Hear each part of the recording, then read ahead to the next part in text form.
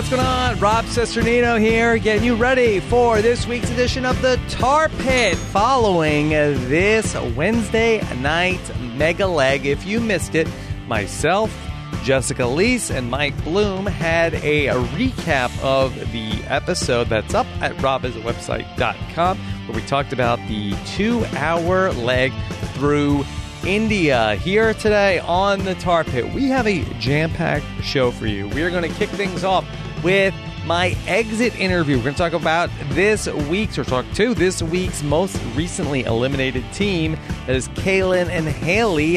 They called in the other day, and I got a chance to talk to them. So you're going to hear that exit interview. Then we have a very special treat for you, that the Amazing Race 31 alumni, two-time Survivor alumni, and candidate for Manhattan District Attorney Eliza Orlins is going to be calling in to talk about a very special event that she is doing with Amazing Race alumni to raise money for her district attorney campaign. We're going to hear from Eliza Orlins here in this episode, and then we are going to be joined by Sasha Joseph as she helps us go through all of the Amazing Race feedback questions and talk about the Amazing Race social media and play a game here with us on this jam-packed episode of the TARpit. Jessica Liese can't be with us this weekend, but she will be back with us soon. Mike Bloom will join me once we talk to Eliza Orlins. So I got a lot of people here with us today on this week's edition of the TARpit. But let's kick things off with my conversation with Kaylin and Haley from the other day. Go ahead and bring you that interview. Kaylin and Haley, how are you? Good morning. Hey, Rob. We're great. How are you? Doing good. And if you could today, if you could let me know when Kaylin is talking and when Haley is talking, that would help me and all the listeners who can't see you right now. You got it. Okay. All right. You guys had a tough couple of weeks that I wonder, when people talk about 2020, what a nightmare, did you guys tell them, like, hey, look, it's no 2018? So this is Haley, and yeah, people that are complaining about 2020, obviously some have it worse than others, but they have no idea what it's like to be 2 nominations, 2 yields, lost in Paraguay. Yep. Yeah, So you guys saw it all. Absolutely. Yeah, for us, 2020 has nothing on 2018. Let me ask you, what was the most frustrating part of the whole experience for the two of you? This is Kaylin. I would say probably the most frustrating part for Haley and I was being in the back of the pack a lot, because you're running your own race. Mm-hmm. And I don't think we realized we were running our own race as much as we realized it at the mat in India when Phil told us that there was a Mind 5 alliance. And that, for us, solidified that 100% we were running our own race. So for us being the back of the pack, always being lost, never knowing where the other teams were, always running the race solo, was probably the most frustrating part for Haley and I. Did you two have any sort of an inkling that there was a Mind 5 that was working together? This is Haley. We had zero idea. There was one moment was this in Paris? Where was it? In India. There was one moment in India where D'Angelo said to Madison, he pointed to something to Madison, and it was to a taxi. He pointed to taxis when we were getting to the airport. And that made it a little bit clear that maybe they had a little something going on, or maybe helping each other here and there. But we had no idea there was an alliance of 5 teams. We had no idea. Haley and I are clearly oblivious, very oblivious. One of the things that I was wondering in the episode was it really the Mind 5 that was targeting you in this episode? Or was it the fact specifically that Hung and Chi were at the back of the pack, and that Will and James and the Volleyball Bros were more concerned? Like, had D'Angelo and Gary been neck and neck with you two, do you think that those yields would have been used against you? This is Kaylin. I think that things would have been different if D'Angelo and Gary were in the back of the pack, because I know that Will and James had a plan to yield Gary and D'Angelo, not us. For them, it would be silly to yield us because we are a weaker team than Gary and D'Angelo at times. So I think that being Hung and Chi being in the back with us totally changed things, and that was one of the reasons why we got yielded, because they're not going to yield Hung and Chi, who are the main part of their alliance. And they also saw that we were far behind, so I think it was just a good cushion for everyone to yield us. Mm-hmm. Now, do you two have any sense of if the 2 yields that got used against you, both of them, and everybody happened to just have these 20-minute yields that you couldn't get yielded by anybody with the 10-minute yield, but do you know if those were the difference ultimately between you being eliminated or not? This is Haley. So we got lost for a very long time, and we're not exactly positive how long we were lost for or how much that did put us behind everyone. And I don't even think we'll know once we watch the show, because it doesn't really accurately portray the times. But we knew that we were done. We knew it. So by the time we got yielded, not only were we not surprised, because we knew we were coming to the end of the race and that people were going to start pulling out the yields and using them, but we also knew that we were so far behind, because not only did we get lost, but Kaylin really struggled at one of the challenges, and we were there for a while. Yeah. So we knew that we were done. So we really don't think that the yields had a big effect on us going out. We think we were gone either way. Yeah. So on the place setting, were you two able to get through that pretty quickly, or was that more of a challenge than we saw in the episode? So we actually, this is Haley, sorry. So Caitlin and I were born and raised in restaurants. Our parents were restaurant owners, and we just grew up running our own restaurants. So for us, for me, that was my challenge, and that was the easiest one. And had we not gotten lost, I would have beasted through that challenge so fast. Mm-hmm. And I think that I could have put some competition up, because that was really, really easy for me. Yeah, it seems like that the Achilles heel for you two was the sense of direction in terms of like getting from one. It wasn't so much the tasks, but it was getting from one task to the next. Is that fair to say? Hey, this is Kaylin. Haley and I have a terrible sense of direction, and we knew that was going to be our biggest downfall going into the race. Before we left for the race, we started prepping and reading maps, and I was like, this is going to be a problem for us, Haley. Even in Charleston, I've been here for 10 years, and Haley and I still pull out our Google Maps all the time. Yeah. And being out on the next race, you don't have your phone. So you don't have your phone, you don't have like normal maps with you. You find a map where you can in the airport, you can just take it with you. But we don't read maps on our day-to-day lives. So, direction was our biggest downfall, I would say. Okay. So you're not going to be picked up to be the food delivery people anytime soon, right? This is Haley, and no, I don't think that they would hire us. And if they did, I think we'd be fired. Yeah, we would not last long stuff like that. They would fire us quickly. Okay. How about at the end of the episode, one of you said, "This is not payback, it's karma." Well, what did you mean by that? This is Kaylin.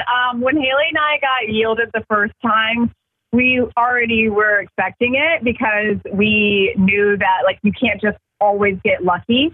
And we had just yielded Leo and Eliza, who were our best friends. Yes. So we knew that we had to do what we had to do, and we were scrappy about it, and we knew the other teams are going to be scrappy too. And Haley and I, once we got yielded twice, we were like, this is definitely karma at this point. We should have not U-turned Sweet Frank and Jerry, and we should not have yielded our besties, Leo and Alana. We deserved it. Yeah, because I had been wondering, and we talked about this with Leo and Alana last week, of that early on it seemed like that you were very tight with them in the beginning of the race, but then we didn't see as much of that relationship as it went forward the rest of the season. I know you two were at their wedding, but did you guys lose touch with them over the course of the race?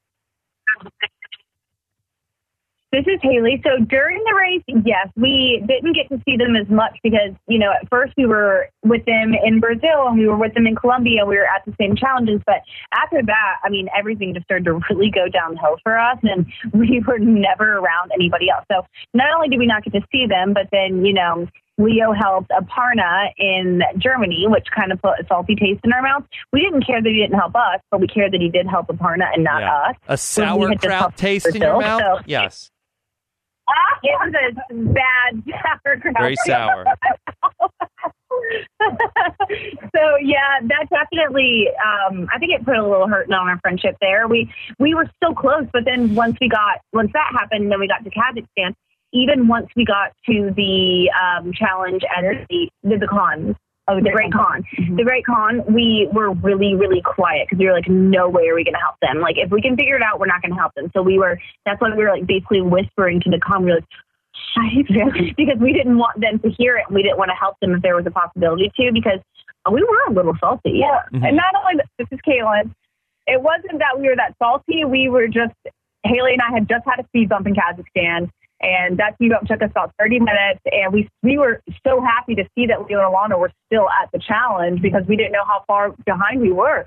So we weren't going to help Leo and Alana at the Great Con Spy in Kazakhstan because it would have hurt us. And it was the same reason why Leo and Alana didn't help us in Berlin. So at that point, we were running our own race, and so were they, and we didn't blame them. No. And we are best friends with Leo and Alana. We talk to them all the time. I get it. We actually have a group chat. Yep. So we have a group chat called the Shitty Alliance.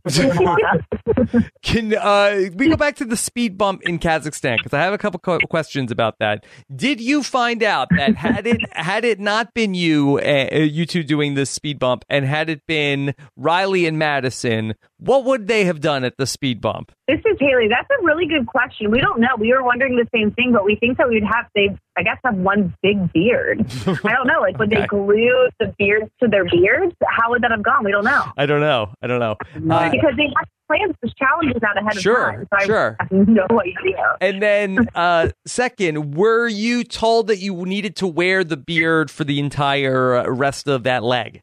This is Kaylin. Haley and I were told by production that we had to wear the beard for the whole day, and they were the itchiest things on the planet and took off half of our skin. I like that. If you come in like last place, like the speed bump should be some sort of like public humiliation of like being like tarred and feathered, and you have to run a leg of Kazakhstan with a beard on. We earned those beards. Yeah. Okay. Yes, totally. But this is Haley. By the end of the day, Kaylin had to use a Band-Aid to stick her mustache back on because it was hanging off. Yeah. How shocked were you in Paris that Michelle and Victoria had not checked in when you guys finally got to the mat? This is Kaylin. When Haley and I landed in Paris at the mat and Phil told us that there was still another team racing, we were so shocked. And at first, we didn't know who it was. We didn't know who it was until we got to the train station, and then we didn't see Michelle and Vic. And Haley and I knew that Michelle and Vic were such strong competitors. They really were. Mm-hmm. And they both knew how to drive a stick shift, and they both spoke French. So if any team that came in last, I would never have expected to be Michelle and Victoria. And they're beasts. Mm-hmm. All right. Well, it was really great to talk to you both. You're a lot of fun, and you're both great sports. And so thank you very much for talking about your experience on the race. Yeah, thank you so much. I've been loving reading all your tweets and all your drafts. It's so fun. That draft was hilarious. Yes. When you got with us, we laughed so hard. You're like, they're my picking, and you can't change my mind. That's right. That's right. We almost had it. We were this close. Top 6. Yeah. So thank you so much for your time today. Yeah, thank you so much. Hey, we could have used another non-elimination leg. That would be incredible. If Haley and I made in India, we would be hating. Yeah. Next time. Yeah. All stars. All right. All the best to both of you, okay? Thanks, have a great Thanksgiving. All right, take care. Bye. All right, there you have it. Kaylin and Haley from the other day. Very nice to talk with them. Very good sports about everything. We are going to talk with Eliza Orlins here in just a moment, as Mike Bloom is going to join us for that. But first, let me take a moment and thank one of our sponsors here today. Those are our friends over at Brook Linen, and you can get 10% off your first order when you head on over to brooklinen.com and use the promo code ROB for 10% off your purchase. Life is too short to sleep between anything less than nice sheets. Maybe you looked at some retailers and calculated the years of interest you'd pay to get just one set of sheets and gave up. But trust me, go to brooklinen.com. Those are the sheets that I swear by and insist that we have on our bed, that they are going to keep you nice and warm here in the colder months and keep you somehow nice and cool during the summer months as well. Not too heavy, not too light. It's the perfect balance for your sheet, but it's not just sheets. Of course, Brook Linen, they are more than just sheets, that they have comforters, pillows, towels, even loungewear and more. And best of all, they keep the prices low. They work directly with manufacturers to make the luxury available directly to you without that luxury level markup. Plus, you can buy sheets, bedding, and pillows all at once to save even more. Don't wait. Do something nice for yourself, or it makes a great gift this time of year. Go to brooklinen.com. Use promo code ROB to get 10% off your first order and free shipping. That's BROOKLINEN.com. Enter promo code ROB for 10% off your first order plus free shipping. Brooklinen.com. Use promo code ROB at checkout, or as I like to say, no sleep till Brooklinen. All right, I'm very excited for this next segment here today. First, let me welcome in Mike Bloom, who is with us. Mike, how are you? If this was a video podcast, Rob, I would be making an extremely excited face in just honor of the person that I'm excited to talk to, but also trying to mimic the GIF-worthy nature of said person. Impossible. I'm across many CBS reality shows, including the one that we're speaking about today. Yes, of course, that we are very lucky to have this woman here with us, of course, a two-time survivor, a alumni of The Amazing Race, but is now in a very different race as she is looking to become Manhattan's next district attorney. Please welcome back to the podcast, Eliza Orlins. Eliza, how are you? Hi, I'm great, considering everything. That's like the new answer these days. Okay, well, Eliza, happy to see you here again. And of course, Eliza has a big event, Amazing Race themed, coming up this week, a fundraiser for her campaign involving The Amazing Race. The Amazing Race for DA is on December 2nd, 2020, coming up this week. Eliza, I know you've done this before with Survivor and with Big Brother. Can you tell us what is coming up this week with Amazing Race alumni?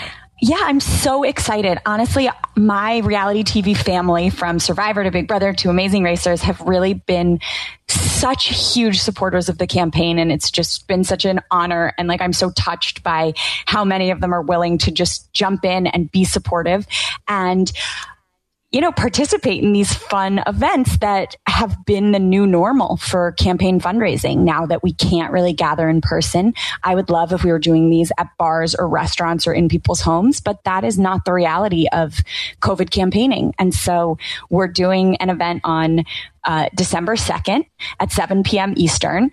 And I have over 30 former racers joining me. And I'll give a little spiel. A couple other people will talk, and then people will go into breakout rooms to get to have some really intimate chats with their favorite racers. Yeah, I've heard from different people who have attended these in the past, and they really have enjoyed it because, not only are you on the call with everybody, but then it's really these breakout rooms that it's a very intimate experience of getting to chat in a smaller group with some of these alumni. Yeah, to your point, I know that obviously the virtual circumstances are not ideal, but it almost opens up a window in that opportunity for you to be able to find sort of a more intimate space, to Rob's point, that you may not get when you're talking to somebody in a line as they're sort of receiving people and taking autographs and such. Exactly. I think in that way, it does make people more accessible. And I have people who are attending these events who might not have been able to make the trip to New York City, or if we did it in Los Angeles or somewhere else, but who can just hop on Zoom for an hour and get to have this experience. And then, maybe they come for the reality TV, but they didn't know how much they cared about the Manhattan District Attorney race. But after they hear our spiel and pitch and about why this race matters so much and how we're really looking to transform what criminal justice looks like in New York, and it'll have nationwide reverberations. People are so excited to be involved, not only in these events, but also in the campaign. Eliza, I see that you have 3 teams from the Amazing Race 32 participating on the event on Wednesday night. Yes, I'm so excited and so grateful that they're willing to support, despite the fact that they've never met me in person. We're all Twitter and Facebook friends, but they are awesome. And 3 of my favorite teams, even though 2 of them have had a very big rivalry. I know. I was going to say only Eliza Orlins could bring together Will and James and Leo and Alana. Considering everything that happened with the U-turn, here they are under one banner of Eliza Orlins' campaign. Yes, Will and James, Leo and Alana, and Hung and Chi are all going to be part of Wednesday night. Have they given you any advice for the campaign in terms of potentially like finding, four of the other really strong candidates to make an alliance to just get down to the final 5 candidates in the race? They haven't, but that strategy seems to have worked quite well for them on this season of Amazing Race. And I wonder what Corinne and I would have been like on a season of people who had not already competed in the Amazing Race. Yes, I mean, that's interesting as well, is that, this came after the season that had all these reality TV contestants where it was so conducive to just the shows in general that, ironically enough, it does come from 2 former reality TV contestants, but the season after a bunch of Survivor Big Brother, where on paper you would think this would be the season where the big alliance forms. Exactly. But it's so strange to me watching it. This is the first season, obviously, any of us have watched since our season because it's been years. And I have like a little bit of, I would call race PTSD. I find it really, it's really tough to watch. Yeah, I know that Corey Cool, who previously appeared on this and is actually going to be a guest on your panel as well, has said that he's had TAR nightmares, especially when a season is on, as to like waking up with cold sweats in the middle of the night about as if he was racing again in this exact situation and something bad happens. Right, exactly. You misread your clue. You're running. You're trying to catch a train or a bus or a plane and it's just these panic-inducing flashbacks. Well, Eliza, as somebody who's done both Survivor and The Amazing Race, is The Amazing Race trauma different than, sort of like looking back on it than the experience of playing Survivor? Oh, gosh.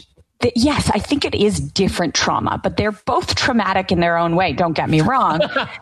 There's just a different type of trauma. I think people after Survivor talk about the trauma of trusting people again, of feeling paranoid or wondering whether they can even trust people in their real lives, especially if they were lied to in some or backstabbed in some very dramatic way. And I was hoarding food after Survivor. I was very sick. Like some people talked about like wanting to just sleep outdoors or not being able to get comfortable, all these different things that have impacted you. But I think the Amazing Race trauma is replaying certain things. Oh, if only this had happened, if only that had happened, because it feels like you had so much less control over a situation. And on Survivor, if you're replaying something that happened, if you got voted off, chances are, I mean, some people have gotten extremely unlucky, but chances are something you said or did or didn't do, or even if it was a book you were reading at Ponderosa before the game even started, it was something that got you voted out. Something. And on Amazing Race, truly, I would say most of the time, it's not the fault of the eliminated team. I mean, maybe it's like 50-50 the fault of the eliminated team. They didn't read their clue carefully. They made a mistake of some sort. They switched tasks when they shouldn't have. But I'd say at least half the time, it's just due to, misfortune in that somebody else was a bad driver or got lost or gave you wrong directions or, something unfortunate happened. Like, for example, we were lost for so long heading to that task that I was terrible at the getting my motorcycle license. Mm-hmm. And had we not gotten lost, we might have been one of the first teams there. And I eventually completed it. So maybe had I been there, I knew we were in the lead and we hadn't lost our lead and we were there. Maybe I would have been able to complete, who knows? And we were not that far off, when it came to the end of that leg. But by the time we completed that, we were far too far behind to catch up. So, there are just so many things you rethink that are, I mean, listen, certainly failing that task was my fault, but like, what could have happened differently that it wouldn't have turned out that way? I'm so genuinely curious about, the clientele that you prepared here, because it's really like a big list of heavy hitters and deep pulls. But when it comes to arranging people to come to this, especially from like an Amazing Race community perspective, what was it like to, was it putting out a call? Was it, obviously you've connected with people from your own season and other seasons. How were you able to arrange really a wide spectrum of guests for this event? So mostly I directly reached out to the people who I'm the closest to and made personal asks. I called and spoke to them on the phone, or called and left voicemails, or texted. And then I had some amazing people helping me, like Brooke Kamai, who is an incredible organizer, you know, and she was behind the scenes texting everyone to be like, can you come? Can you come? I want to confirm that you're going to be there. You know, Brooke's like very, very detail oriented. And so she's been helping out, and Cindy was helping out. And, you know, a lot of folks are just, or people have just DM'd me or reached out to me, or I've sent them Twitter messages or Instagram messages or Facebook messages who maybe I don't have their phone numbers.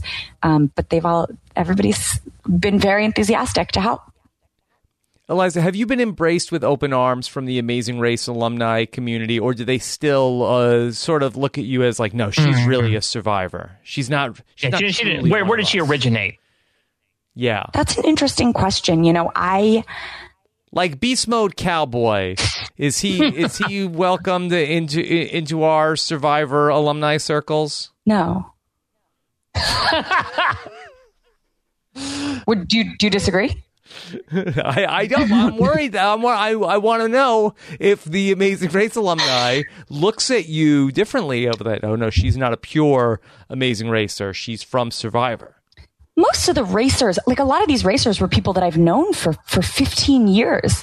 I mean, yes. So I think like a lot of them are super accepting and excited to have us as part of the community. But again, like, since we've been on Race, there haven't been that many events or whatever. So it doesn't feel like there's as much of a community. You know, I feel more like a survivor than a racer.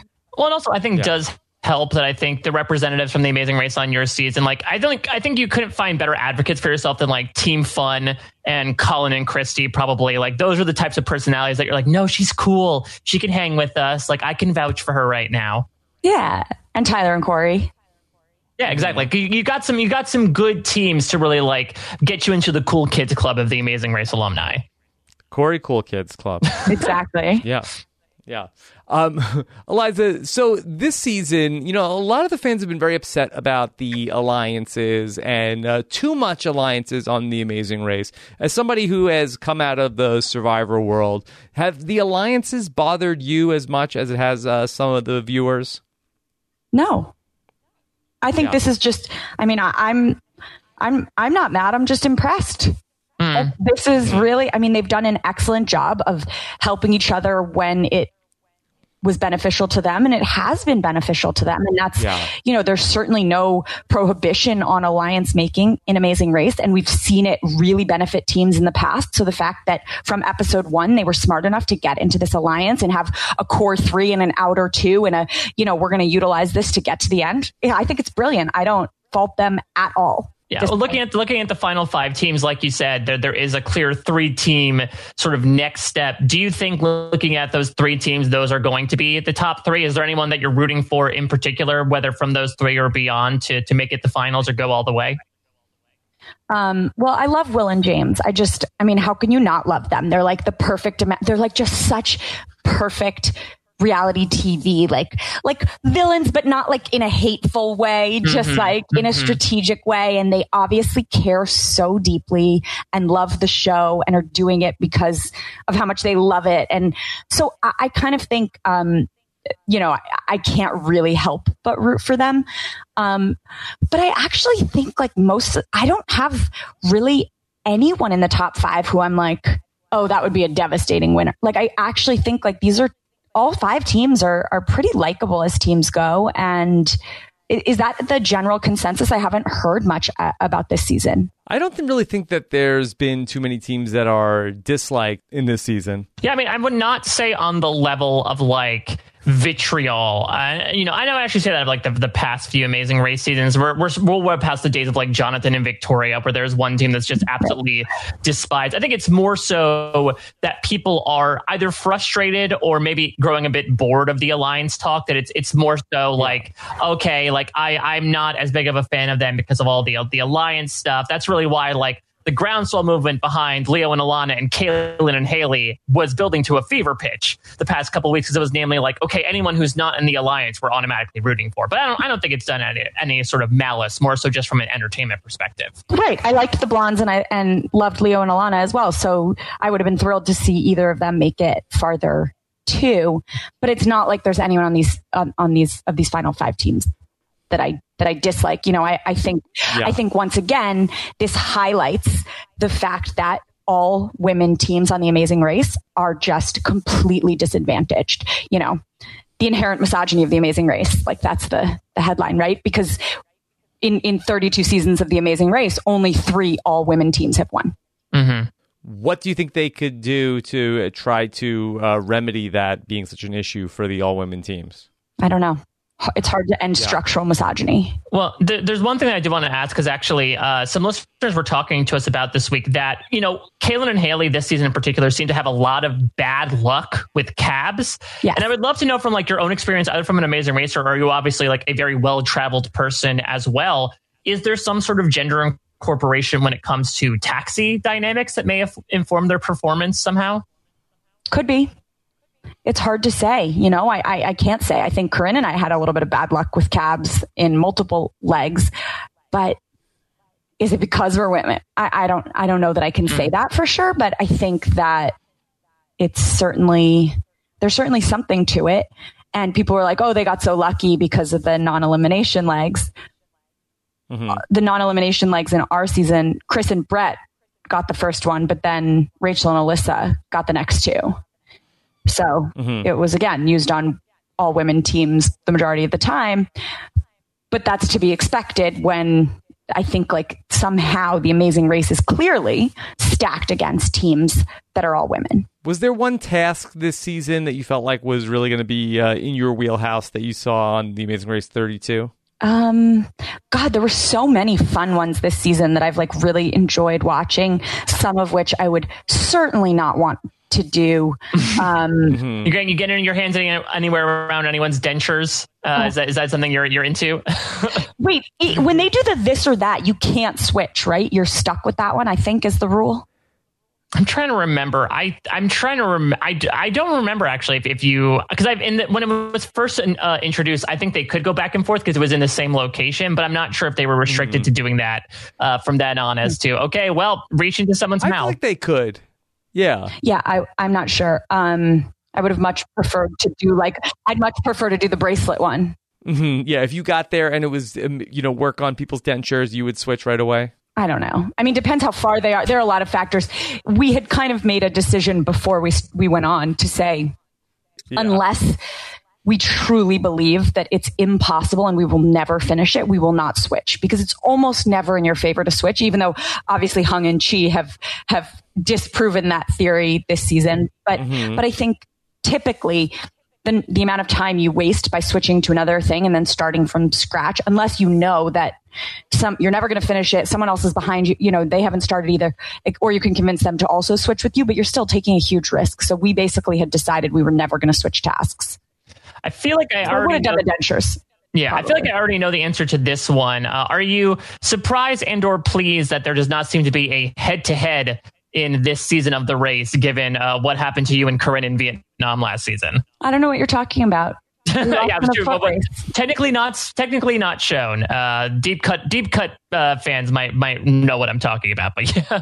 Yeah, I think head-to-heads are pretty stupid. I don't know. I think it goes against the idea of a race as well, especially if it's right before, it's one thing, it's early on and then you have an opportunity to do something, whatever, but to do that right before when there's a mat right on the other side of it, I think kind of defeats the purpose of a race. You race to get a place and then you're like, oh cool, now you have to sit here and go up again. I don't know. It's not my favorite thing. But I also think, I was trying to think of what tasks I liked. I actually liked the setting the table task, because it's you have to be so precise and perfect, and you measure each thing. And I think I would have been really fast at doing it. And I think I would have enjoyed that one. I liked some of the other tasks. They had to do multiple, like matching a human to a thing. Like, so whether it was the when they held the thing in the columns and matched the person with the turban and found their location, or the matching in the art museum where they had to find the person. I like stuff like that. I kind of like think I have a good eye for stuff like that. So I probably would have enjoyed that. I would not have enjoyed walking down the side of a building. And you would have aced the sauerkraut portion of it. I think maybe walking down would have been the problem. We knew that there was like a puzzle. So I said our decision was that I was going to do heights challenges if there was a puzzle associated. So there was ones where you had to like walk across a bridge, do a little puzzle, and then, you know, and we were like, okay, unless Corinne's going to do all the heights ones, unless there's a puzzle, in which case Eliza will suffer through the heights because she has to do the puzzle, because Corinne might get stuck on the puzzle and be there forever. Like, so this was like a thing that we had already decided. So I don't know if who we would have chosen in that one, but I would not have been happy to walk down the side of that building. I would have done it, but I would have been unhappy. Eliza, did you keep up with Big Brother 22 to keep an eye on your fellow Amazing Race 31 alumni, Nicole Franzel? No, after Janelle got voted off, I stopped watching. Okay. So you didn't see that much. It was a good 3 weeks, though. It was a good 3 weeks. I enjoyed those 3 weeks. And then, you know, I kind of followed a little bit on Twitter what was going down, but it's so many hours a week that it's like a huge investment for something that I really just wasn't that invested in. I hear that. Yeah. Especially when you got a lot, you're very busy, got a lot of important things to prep for. I can imagine that silly costumes and Zingbot might sort of take a backseat to all that. Yeah.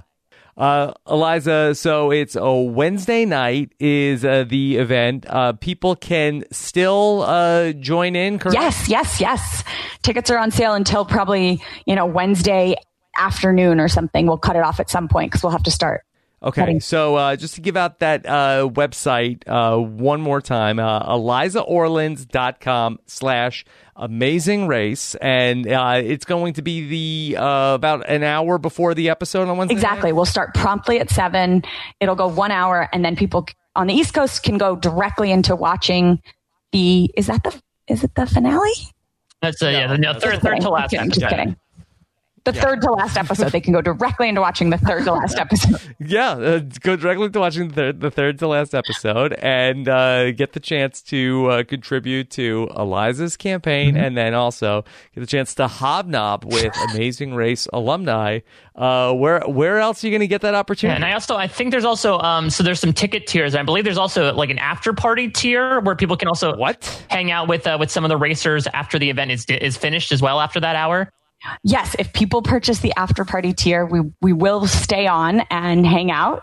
And, I think everyone has DVR, so we can, go a little bit into the episode if need be. Yes. And Eliza, I also understand that you are playing a lot of Among Us right now. I am. It's pretty addictive. And I've never really been a gamer.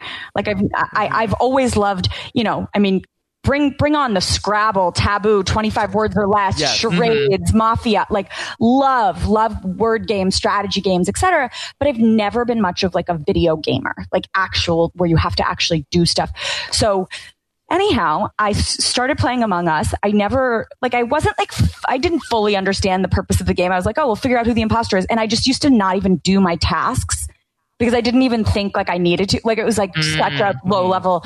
And then once I started playing on Thanksgiving Day, because I was doing solo Thanksgiving, because I'm a household of one, and I thought that was the responsible thing to do, I played Among Us on Twitch. And so for the first time ever, people are watching my screen as I'm playing and just making fun of me, just like obliterating me online by like taking clips. Were you playing with strangers or you were playing against other people you knew? I was mostly playing against people I knew, but the people watching were strangers or some people I knew, whatever, watching. Yeah, they were backseat gaming. They were saying, why did you do that? Of it, because like there's this one task where you have to like pull a credit card out of a wallet and you have to swipe a credit card. Terrible. And usually I can get it on like the second, third, whatever. And I was like swipe, and it was like bzz, bzz, red light. Amazing Race task. You get thumbs up, thumbs down. Oh my God. And it's so much pressure because everyone's watching you and they're like, Eliza can't get the swipe. And I'm like, stop. Like you're putting so much pressure on me. But it was also so funny because there are all these things that you just miss while you're, and then if everyone else is watching, they're like, Eliza, you walked right by a dead body. You didn't report it. Everyone's going to think you're the killer. And I'm like, oh my God, I didn't even know. I'd like never reported a dead body because I didn't realize that like a report button comes up. Anyhow, I'm learning a lot. I have a new camera. I'm like going to probably get a dual monitor. Like I'm really going to get set up. Wow. Because I think that it's like a great way to like, first of all, do something that's entertaining and fun, but also get the opportunity to then get in front of a lot of people and talk about these issues that matter. And like why electing a district attorney who has represented thousands of people and actually cares about human beings rather than just perpetuates this like lock them up, throw away the key mentality, why that matters. And so it's kind of fun to kind of make it a mixture of things and not be like, oh, come sit with me on Twitch while I sit here and look into a camera and for 4 hours talk about our criminal legal system and why it's rigged against people of color and LGBTQIA folks and people with disabilities and in favor of those who are wealthy and well-connected. Or I can like kind of splice that in while we're all playing games together and doing fun things and murder some fuzzballs. Exactly. Yeah. And I think it's also nice to like keep your debate skills like nice and warm, right? I know it's sort of like apples and oranges, but you get the ability to be like, no, I got him. I got you. You're the murderer. You're the imposter. I know it. Yeah, because at the end of the day, Among Us is a game about justice, where we're looking to find the person who was the wrongdoer and then shoot them out the airlock. Exactly. We're just trying to fly in space peacefully, and there are imposters among us who are trying to sabotage us and kill us. Yes. Okay. All right. Well, Eliza, thank you so much for joining us. Of course. To catch up about what you're doing and Amazing Race. Thank you. 32 again. That link again is go to ElizaOrlins.com/Amazing Race. And Eliza, good luck on Wednesday night. Thank you. And I think there'll be some, we're updating the list as we get more responses. People hear about it and they're like, oh, I'd love to come too. People who weren't responding to my phone calls and they're like, oh, like the cool kids are going. Oh yeah, no, I'll come. So anyhow, keep an eye out and hopefully there'll be some special guests as well who we haven't 100% confirmed, but who. Okay, pop in. Exactly. Well, thanks for having me. All right, thank you, Eliza. Thank you so much. All right, Mike, there you go. Eliza Orlins, maybe your new Manhattan District Attorney. But for now, definitively hostess with the mostest of some of the best reality TV political crossover content we have. And yeah, I mean, she really, I was so excited for this event even before she came on here, and just her passion for both the reality television and, how that crosses into the real world really does speak through the screen. And so I'm so excited. If you go to ElizaOrlins.com/Amazing Race, you can see the lineup that she has. Several Amazing Race winners, a bunch of people from all the way back of like season 3 of the Amazing Race. There's a lot of great contestants. And as Liza said, more coming. So you have no excuse not to check it out, especially because it airs an hour before the episode proper. All right. We are going to have lots more feedback, social media, games. Sasha Joseph is going to be joining us in just a moment. But first, let me thank a sponsor for this episode of the podcast. Those are our friends over at ButcherBox. And Mike, you know this. When it comes to meat, quality matters, but there's more to it than just texture and taste. Of course, you want high quality, humanely raised meat. Of course, better for you, better for the animal, better for the environment. Mike, what's your favorite cut of meat? Ooh, you know what? I am sort of like a thigh guy. Maybe in honor of like the mega leg, I really am into something of the lower body variety. So I usually go for that part rather than the upper body of an animal. Okay, well, luckily today's sponsor, ButcherBox, believes everyone deserves high quality, humanely sourced meat, and you can get it shipped right to your door with ButcherBox. And they've got a great offer now. I know that we talked about some other Big Brother alumni, but Adam Pock, if you're listening, how about this? Free bacon for life with your ButcherBox subscription when you go to butcherbox.com/RHAP. ButcherBox, they ship a curated selection of high-quality meat right to your home. All their meat is free of antibiotics and added hormones, and each box has 9 to 11 pounds of meat, enough for 24 meals. Packed fresh, shipped frozen, and vacuum sealed so it stays that way. You can customize your box or go with one of theirs. Either way, it's exactly what you want. You don't have to go to the Kazakhstan bazaar like the Amazing Racers did to try to see some high-quality meat. ButcherBox, it's a no-brainer. It's the best best meat shipped right to your door, which means less trips to the grocers, which is very important right now. Options like 100% grass-fed and finished beef, free-range organic chicken, heritage pork, wild-caught Alaskan salmon, that's my favorite, and that sugar, nitrate-free bacon. It's the way meat should be. ButcherBox is the most affordable and convenient way to get healthy, humanely raised meat. And with ButcherBox, you get the highest quality meat for around $6 a meal. So bacon for life. That's right. Right now, new members can get bacon for life when they sign up. Just go to butcherbox.com/RHAP. That's a package of free bacon in every box for the life of your subscription. Great for a gift or for any time at butcherbox.com/RHAP. Okay. Do not yield. You can do it right now. Yes. All right. So let's talk some more about this episode, and let's bring in one of our RHAP Class of 2020 members. And she had a lot to say on social media about this episode. We said, hey, let's get her here on the podcast to talk with us. Welcome back, Sasha Joseph. Sasha, how are you? Woo!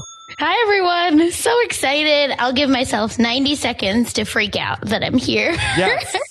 Okay, Sasha, are you a Amazing Race super fan? Yeah, I think so. Amazing Race is the first RHAP actually podcast I got into, and I've been watching for a long time. I think I just love the idea of like putting myself on the task and being like, oh, here's what I would have done. Here's what I would have. But I always forget people's names until like someone else says it. So I remember the tasks more than I do people's names. So that being said, what's your 5-hole? What's the task that you feel like you would be able to like kill no matter what? I think Bollywood dancing, which I was really surprised wasn't on this episode, but I think dancing I could kill it. That is interesting. I feel like outside of that bottle routine, which is more about balance than it was dance, we actually haven't had a dance task yet on The Amazing Race, which feels very atypical for the show. Exactly. And I was really disappointed with it because I was like, yes, this is where the dancing is going to happen. Got it. Yeah. Sasha, let me ask you a question. Before I ask Mike, do you think that Mike is a good dancer or no? What do you think? I feel like, you know what? This could be like a throw off. So I think maybe you are. I'll give it to you. Yeah, I'm going to guess also. I'm going to lock in yes. I know he has a lot of musical theater in his background. So I bet Mike has probably had to perform on stage. I've already bet on Mike this month in a 40-yard dash. So I'm also going to double down. Yeah, that Mike can also dance. Yeah, Rob, I did not take an African dance class my second semester senior year of college to not be called a good dancer. I like to think I'm at least pretty good. Yeah. I have rhythm. Could you beat got music Puya in a dance off? Oh, that's going to be, you know what? If this entire thing dance though, I feel like he. Yeah, I think if this entire thing spins off into Puya and I doing like Kenny versus Spenny-esque bets on who's going to do what, then that's absolutely fine. I'm all for it. But I think I at least have the ability to like dance. Yeah. I think when I'm left to my own vices, that's when it gets a little dicey. But if you give me a choreography, like I will slay. I will hit that floor, and people will be, fanning themselves afterwards. Period. Yeah. Yes, I love this. So, Sasha, that you had made some tweets about how that you had a lot of thoughts on the leg in India, and I would love if we could hear some of your takeaways about that here on the podcast. Yeah. So first, I think before the leg had even started, I was really excited to see if they would showcase some rickshaw drivers. Yes. Because before we get that, can you just give the listeners your background so we get a little bit of a sense of why you're so knowledgeable? Oh, right. For those of you that don't know, I am Indian. I lived in Mumbai, not Hyderabad, but Mumbai till I was 14. So I think the accent comes in and out randomly. But now you live in Oklahoma, right? Yeah. So I'm from Oklahoma, but I live in the Bay Area now. So I like to, change countries every 5 years, like Oklahoma. Then I moved to San Francisco. Here we are. Yeah. So yeah. So I can tell you a lot about, California, India, Oklahoma, you name it. I got you. Okay. All right. So the race is heading to India for. Did you know about the that it was the cyber capital? City? Yeah, City. Yeah, just like Ishwar and Aparna. Actually, I was the same way where they said in the cab. because I think of cyber capital, tech capital as Bangalore, not necessarily Hyderabad. Like for me, Hyderabad is known as like where a lot of forts and palaces and a lot of food. The biryani is like the bomb. Swiggy comes in. Yes, exactly. The Hyderabad Cafe, I think they went to. Yeah, and so I know that even outside of Hyderabad, I know that India is probably one of the most visited countries in the Amazing Race. Whenever you see that teams are going to India, Sasha, is that something that excites you? Or are you always intrigued to find out like what they're visiting culture-wise in India? Yeah, I think it's a second piece also where I want to know what they're going to end up doing and saying that this is part of the culture and like this is what Indians do. That piece, and I'm sure like everyone feels that way when the race goes to their country, but that's I think the funniest part because India shows up I think a little more often than most. And I did a quick I got bored honestly, but I saw at least 2 different seasons like 27 and 20 that went to India as well. And it was really interesting because and I was reading through those tasks and I was like, oh yeah, these were way more fun than stupid dentures. So that was like the hill that I felt like I will die on. Like that was so messed up. I feel like was a bad task. Yeah, they fighting you on that. I hope not. You know, if maybe yeah. Because she moved through it so quick. So, but we're not all hung. So, no. Yeah. Okay. Well, okay. Yeah. All right. So, Sasha, you said they got to get random rickshaws to do a smog check. Well, I thought Iswar and Aparna said that don't call them rickshaws, call them autos. I asked my family this in India or in Mumbai at least, and I was like, do you call it auto or do you call it rickshaw? And it was pretty split. So I think auto, I think I would give it to Aparna that I think autos make a lot more sense. A lot of people call it that. I definitely call it rickshaw. Like I'll just say like rickshaw or like, you know, yeah, I think I actually say rickshaw and like grab them. Literally how Gary and D'Angelo were grabbing them and moving them to the smog check. Yeah, and I know that you also said that the rickshaw drivers, I mean, we get a little bit of glimpse of this. Like they're much more, I think, carefree than some of the other cab drivers that we've experienced on the Amazing Race. Can you talk a little bit more about what sort of the auto rickshaw experience is like? Yes. Oh my God. I feel like this is my best take in life and I'll never peak after this. But when I was little and my mom like loves to remind everyone about this, don't ask me why. One day I told my mom, hey, let's not get this rickshawala or this rickshaw. Because the rickshawala is the person driving, was on one butt cheek. And like if they drive, so you're more reckless or they are more reckless if they drive on one butt cheek versus where they're both planted on the seat. So if that was the case for like podcasting. Can you explain why? Yeah, so they're more reckless. They're more likely to show off, right? Because they're like, look at everything crazy I can do. And I'm driving like this. Like you're more just wild. You're wild in. So I'm podcasting on one butt cheek right now, and I feel very unbalanced. So they show up sort of like lopsided, and then you know that person is going to be trying to show off.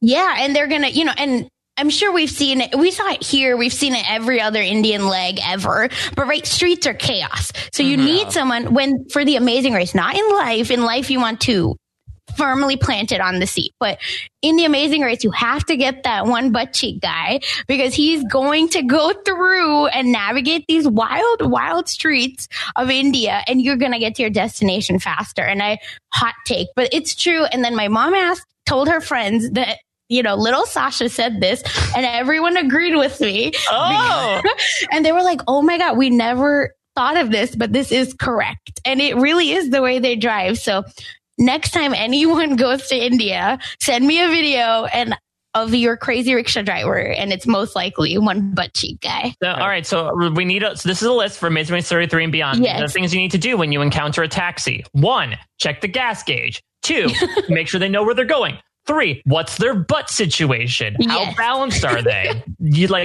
fill those 3 pieces of quota, and then you're able to move on with your day. Exactly, and that's how you win the Amazing Race. Okay. Sasha, you also said that no auto in India is actually doing a smog test. Okay, well, what do you mean by that? Okay, that's so bad. No, I really in my heart don't believe that they do it as often. Maybe I should amend, but the way they were showing it to us, like it just felt like, oh, this is a thing that happens all the time. Let's help pollution. Pollution in India is very bad. Yes. And I don't know that the rickshaw drivers are going to necessarily, especially in peak time, because that looked like afternoon-ish time. So they're not going to let go of a fare to get a smog test. I still don't understand what was in it for the drivers, how they were. Yeah, I was going to say, like, Sasha, like, you are the over for a smog test. Sasha, you are the auto driver whisperer. Like, what do you think is going through their heads of like, okay, sure, American, I'll let you pull my rickshaw over. Cheek guys were pulling over for no, exactly. It was always the calm guys. Double butt cheek guys. Yeah, the calm guys that. You know, I bet you it's most people that just started driving rickshaws because they're like, okay, like this is how you get a fare. This is how weirdo Americans, because I think, like it's obvious with the accent. They're Americans screaming. So I think they were like, oh, this is how like Americans don't understand. They're random in the middle of the street. Like, I'm going to get a fare. So I think it was a bait and switch situation that happened. Or button switch. Exactly. So to me, I feel like, you know, my people were bamboozled a little, but Aparna was doing it the most. So that's why it was fine, because she was one of the first people, at least with the edit, that actually sat in the rickshaw and then was driving, like literally leading the person to the smog check. What about the other tasks? Did any of them really stand out to you? I really like the bangles task. Yes. I think we could have done more. Because more bangles. Or something else with it. Like, I literally, here's my bangle box. My goodness. Bangle box. Right? Yeah. Oh, is that going to be your next sponsor, Rob? Oh, yeah, please. Yeah, check out Bangle Box. Get extra bangles. Yeah, you get one hand free. RHAP. One hand free when you deck out the first one. But... but yeah, and it was really interesting because I thought it was a good task to find it, but then like there was a whole bride there. I feel like we could have done more, gotten the brides involved, like dress up the bride, or they could have dressed up the king. I think that also could have been a thing that happened instead of just kind of matching the turban, like this cheap little turban they found, probably on that same marketplace, but like, to me, they could have done something with the king where, you know, you could have some jewels on, some, like a bunch of things I felt like you could do and to really showcase the culture instead of like augmented reality. Just a random king shows up. You didn't like that task with the iPad. Is that a real thing you can do? Go to the tomb with an iPad? I've never been to Hyderabad, but like, I don't think that that's the tourist trap that they maybe want us to think it is. Okay. Anything else from the mega leg that you thought was interesting? I really loved actually the last task where they had to do the place settings. Yes. Yeah, the table and the place settings. And I would like to, it's interesting because I don't know how many kings and queens were doing that before the British showed up to India. So it was an interesting piece where I feel like there was a lot of British influence with that task because my grandpa was really big on how the place was set, and he would get really angry if it wasn't set well, but his dad worked for the British, so that's actually where he got it from. So it was interesting task, I would say. Mike, did you incorporate any of those fancy place settings into your Thanksgiving this year? Yeah, I walked up with my finger just pointed out, being like, all right. No, I have a 1.5-year-old son. Like, it's pure chaos at the dinner table no matter what. He just has no sense of multiple utensils. So he does really like forks. So he usually wields a fork in each hand like he's some sort of demented Tim Burton character at any point in time. So he's just constantly stabbing things. Oh, I love that. Everything was one lightsaber apart.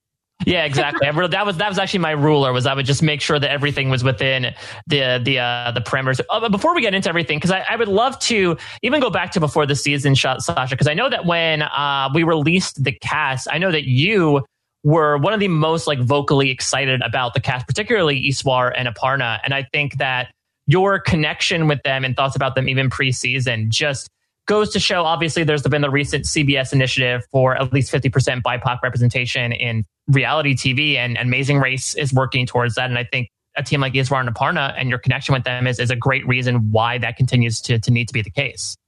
Yeah, I agree. And I talked a little bit about this where I would like to push a little bit more, right? Like, I think the two of them are amazing and, my winner pick all the way. I love them. And I would like to say, like, how about we don't get 2 engineers from Bay Area, right? Like, when I mean diversity, right? Like, show people from all walks of life, not just necessarily the stereotypical Indian. Like, I'm just speaking for myself. I don't want to stereotype any other cultures, but so that's where I would want to push a little bit more, where it isn't just this typical, even though you have a bunch of people of color or BIPOC people, but if they don't necessarily represent actual diversity in who they are in their being, it's not real diversity. It's performative at that point. Okay. All right, Mike, do you want to bring in some of the questions that we got from our listeners?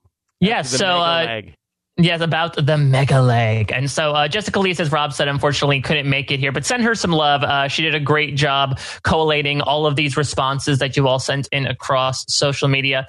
Let's start with a question from Trevor. And, we haven't talked cursed photos really on The Amazing Race, but there might be something going on with the cast photos here. Trevor says, notice that all 3 teams doing a piggyback (neck hug) pose in their cast photos made it to the final 5. What are the odds for an all neck hug final 3? So this was brought to our attention that in the team cast photos, there are 3 teams that have the pose where one person is like kneeling or crouching down and their partner is above them and is either doing like a piggyback or has their arm around their neck. And those teams are Eastwar and Aparna, Hung and Chi, and Gary and D'Angelo. And these are the only 3 teams to do that pose in their cast photos. And they are also 3 of the 5 teams left. Okay. So neck hug, I think, is sort of, we're using this very loosely. Okay. So I'd say that Eastwar and Aparna and Hung and Chi, I would say that in addition to both being sort of like the Burgundy teams, they're both like giving like a piggyback ride where we see that Aparna is on Eastwar's back and Hung is on Chi's back. But I would not say that Gary is giving D'Angelo a piggyback ride. I feel like that it's more like that D'Angelo Williams has Gary in a headlock. Yes, he definitely does. So it's less about the pose and more so about like the tone behind it. The other ones are like, oh, we're having fun. This is a great time. And D'Angelo's like, swear to God, dude, like puff up like a blowfish one more time and you're going to get it. Yeah. Or talk about my wife, right? One more time. Yeah, exactly. Listen, what'd you say about taking care of my wife after I died during the road? I would like to say everyone's faves, Kelly and Lavon, they're also doing like a neck hug. It was a little loose, but just wanted to point that out. Loose. Could the tightness of the neck hug inform your performance? Yeah. Nathan and Cody also have a rather awkward embrace in this photo also. Love them. Bring them back. So, I'm not buying the neck hug final 3 theory. All right. We'll see. Maybe the photographers knew all the way back then. They were sort of making their own picks for the final 3 and having those poses happen. And we're now seeing their own predictions manifest.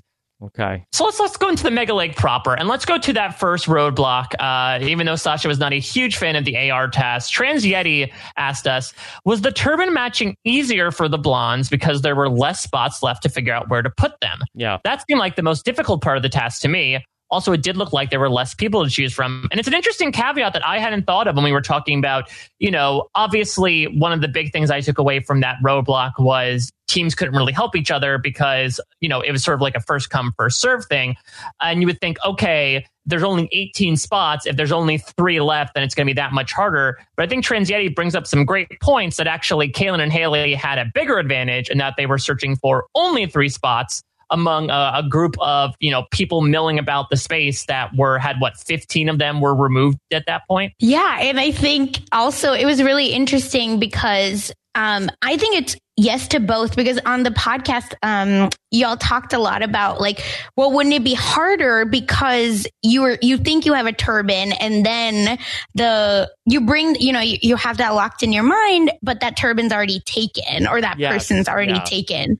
So I don't know, like to me, it's like a give and take. It's a little bit of both. And I think if you're at the end, maybe production is like, okay, like let's move this along a little bit. So yeah, because this is a mega leg and, you still have so much more to do and you're at the end. Yeah. So I do think I agree with Sasha where that if you like went to the second part and so there's only 3 spots left, okay, I have to find the 3 people that correspond to those. So so now I have to go down into the basement with the iPad and now stare at this one. Okay, that's the guy that I have to find. But when you're down there with the iPad, I don't think you realize yet until you come up that there's only 3 parking spaces left for these guys.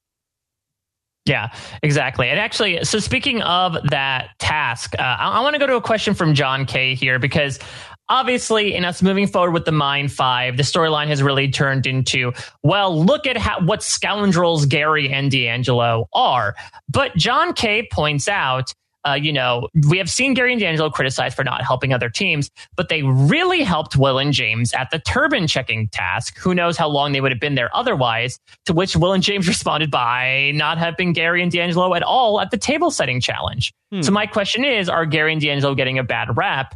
Sure, maybe they haven't had much to offer other teams, but when they do, they're happy to help. And I think, to answer John K's question, I think we're in agreement that I do think that the Gary and D'Angelo, at least from the edit perspective, has been very much overblown of like, Gary did. It's actually not pretty comparable to the person who came on before you, Sasha, and Eliza Orlins, who like had a very similar, fortunate, time on Survivor where like she would do one thing, people would be like, my God, this person is the devil incarnate. But I think John brings up a great point that for all this grousing about like, how dare D'Angelo try to take an auto rickshaw from us? Gary was one of the people that told James after his freak out in the tombs, like, oh no, I went by this marker. You actually want to look out behind the tombs rather than try to go by the columns. Yeah, I think it's both, right? I think y'all talked about this a little bit on the podcast, where is it Gary and D'Angelo or is it D'Angelo? Because a lot of this like back and forth does seem to be him. And then Gary, like you said, was the one that helped. So that's my question back almost to the listener. You think that D'Angelo has more of a case of like a RBF, where that people just don't want to be like a D'Angelo? He's always scowling. He doesn't look happy. Well, it's interesting, though, to Sasha's point, because if you look at the other 2 circumstances that earned a lot of consternation, it was the whole hung sauerkraut thing, which was D'Angelo was the one who was doing the roadblock. Another thing was trying to, take the rickshaw from the Volley Bros, which D'Angelo was doing. So maybe it is a thing where like, maybe Gary just sort of has a different mentality about things, and maybe D'Angelo's a bit more individually motivated. And so it sort of is a difference in that mentality.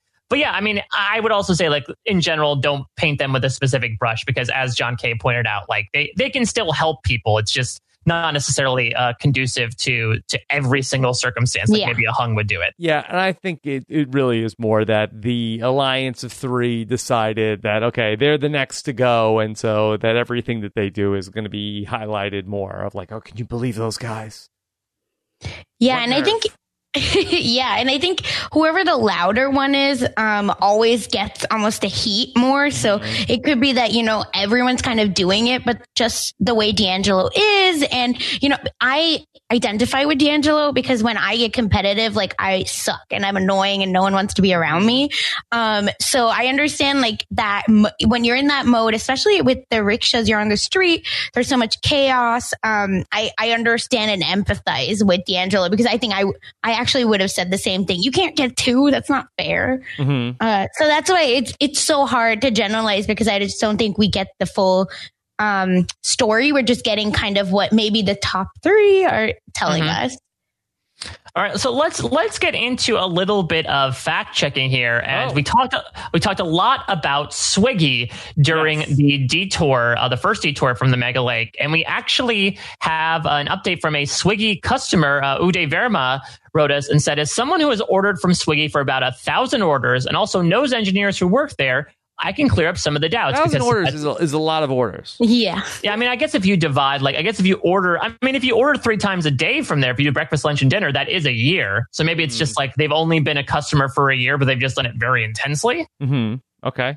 But they write, so to clarify some stuff that maybe we brought up, delivery partners, the role, aka the role that the racers played for the detour, have an app which has a map feature that allows you to navigate to restaurants and customers' locations without talking to someone at customer support. More than 95% of the orders are processed without any contact with support, either for getting the order or finding the location. In the episode, they specifically mentioned that the Maps app was disabled for racers to make it tougher. So that clears up something that I do think that the sort of Houston-esque the Houston-esque control room of people sitting there fielding calls was probably a little bit of dress up on the race's part. It's probably as much more ordinarily people looking at the Maps app on their phones to just figure out where to walk to. Mm-hmm. Yeah. Sasha, that you also had an observation about the directions that you thought the teams were getting. Yeah, I do know that in India, directions and addresses just aren't the same as how it is here, where it's not very grid-like, where in America, usually, right, like it's very much, here's the street, here's the cross street, whereas in India, it's very location-based, where like you take, which we heard a lot from the operators, where they were kind of saying, oh, are you at the name of this hostel? Okay, now turn left. So to me, I would have never picked that task because I know that directions in India are so bad. And even if someone was telling me the directions, I think it's so hard because just culturally, you're more likely to give the direction to say by the white building or, by this landmark, not necessarily like the name of this street. So that's why, yeah. And so that direction is more so, I would almost say like in a pre-map era when we do like the typical pull up to the gas station and like, how do I get there? Like, yeah, well, you want to find the rickety farmhouse down the road and then make the left after that. Then you're going to pass a nice looking mailbox and make a right. Like it's more so going by landmarks rather than turn left onto Main Street. Yeah. My old address in India literally was near a movie. It literally said near blank, like movie theater and then opposite blank. Yeah. So that actually is how, even in Mumbai, right, which is, Hyderabad is just as progressive, but same thing where these big cities, it's still the same thing. I'm really bad with any sort of directions like that. And I don't even know how people do that. And I was watching an episode of The Mandalorian the other night, and Mando got like instructions from some woman. She was like, go to this planet and then go to I'm like, wait, hold on. I need a pen right now. Hold on. I'm sorry. What planet did you say? What name? I think you've been too coddled, Rob, by our modern technology. It's a long time ago in a galaxy far, far away. Like, you didn't have the ability to take down directions. You just memorize them and keep them in that helmet of yours. You didn't even say it twice. So, I don't know. What about the name Swiggy, Sasha? Is that translate to something, or is that just somebody's name? I just think it's like a catchy little, like, cute, little cutesy thing that happens. Yeah. No. Okay. They also noted that all delivery partners, aka the people that are delivering the food, they use motorbikes and do not go on foot. So definitely a lot of unintentional or unnecessary schlepping going on from the racer's part. And also customers do have to provide addresses, not go into my gym and find me working out and deliver my food. Yeah. Okay. So definitely some clarifications from Swiggy. It seems like they're a pretty cool place to check in. And listen, if someone has ordered 1,000 orders strong from that service, I think that means that they're pretty reputable. Yeah. Okay. Yes, agreed. Let's talk about something, a couple of editing things. This is from Max, and this is something I didn't notice until it was really pointed out to me by Max and on the Amazing Race subreddit. But he said, during the mega leg, I was surprised to see that when Will and James were riding on the chariot, it cut to a wide shot of Kaylin and Haley in the same chariot instead. Have there been noticeably bad editing moments like this before during the race? And yeah, I really didn't notice it when I was watching the episode. But if you go back, there would be, periodic shots of like, oh, Will and James are in their carriage chatting up with the socialites. But the wide shot they would use are of the blondes in the chariot. Oh my God. They must have ran out of production budget at this point, because with these tasks and with this editing, like But I didn't notice it either, Mike, until I was looking at the, just looking at the hashtag. Because I like this, because I think people are so funny on Twitter. So I love to see what folks have said about things. And then, I saw that video too. And I definitely did not notice. My theory would be that they shot this so long ago. I think they just lost some of the footage. And then it was like, all right. We can't find the wide shot of Will and James. All right, they gave it to a PA and they're like, all right, how do I get to the studio? Like, well, you're going to want to go around to like the recording studio on Sunset Bay, and then make like 3 lefts, and then go past that palm tree, and you'll see it right there. Mm-hmm. And a young Rob Cesternino-esque PA just could never find his way there. Wait, what? Can you write it down on my iPad? Is there an AR that guides me there? TAR, right? Oh yes. Well, let's finish the feedback section here with a question from Chris J. The Blondes edit really hammered home how lucky they were, and while the show highlighted the Mind 5 alliance, it didn't show just how impossible it is to compete against 5 teams aligning against you. Did they or any other team actually have a chance, or is this giving too much credit to the power of an alliance? So now that the Mind 5 has officially made the top 5, I think we can do some dissection here as to how powerful it was. Yeah. So now looking back, I guess the thought experiment is if you replace any one of Kaylin and Haley with any one of I guess they dubbed themselves the Sequester 6, according to Leo and Alana, the 6 teams that were eliminated. If you replace them with any one of those teams, are any teams, screwed going up against that Mind 5 alliance? Or do you think it was just circumstance that Kaylin and Haley particularly fell into bad, a series of unfortunate events and have to be up against an alliance of 5? Yeah, I don't think they were. Sasha, I'd love to get your thought. Yeah, it's a little bit of both, right? I think the first piece is that the five are pretty strong teams in general. Like Leo and Alana, who are on the outs, were making their way kind of into that top 5, like each leg ish. Even when they got yielded, right? They still, or U-turn, sorry. Was it a yield or U-turn? In Brazil. Yeah, they got U-turned. Yeah, U-turned because they did both tests. Yeah. Mm-hmm. So when they got U-turned, they still came back and made it through. So I don't know. To me, what I feel is that the Blondes just weren't aggressive enough from the start, like from the rickshaws, right? Because they were like telling the rickshaws, like, go over there, versus they were now looking at those butt cheeks. That's for sure. Right. So to me, I feel like maybe if there were other teams, like a Leo and Alana, honestly, I think it would have been more possible for them to kind of make their way up. But the 2 yields, y'all talked about this again a lot, but I don't know that they made a difference for the Blondes, but I think they would have made a difference for anybody else, which is, I'm assuming, what the production wanted anyway. So that's why I find it a little hard, because again, I don't think it matters for those 2, but like switch it out and change up a little bit. Yes, I think it would have been a big issue for people that weren't part of that 5.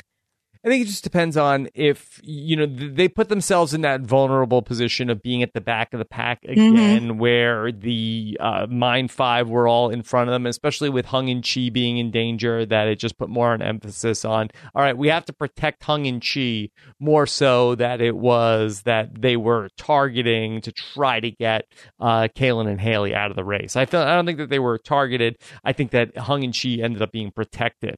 Mm-hmm. Yeah. And actually, to that point, we'll get into the social media a little bit later, but I did remember seeing something from James where he actually said that the first yield they were actually planning to use on Gary and D'Angelo. Yeah. So maybe it was sort of like a little bit of a, hey, I'm going to, if we're speaking from a strategic perspective, I'm going to strike in my alliance while the iron is hot and maybe like pick up the Kaylin and Haley vote, if you will. But he basically said that because Gary and D'Angelo were so close to them and because Kaylin and Haley were so far behind, they're like, let's just do this. He talked about this in a secret scene as well, of how they really were like, it was a win-win situation in that if they yielded any other team, there was a chance that team could not only pass them on the mega leg, but then also yield them back.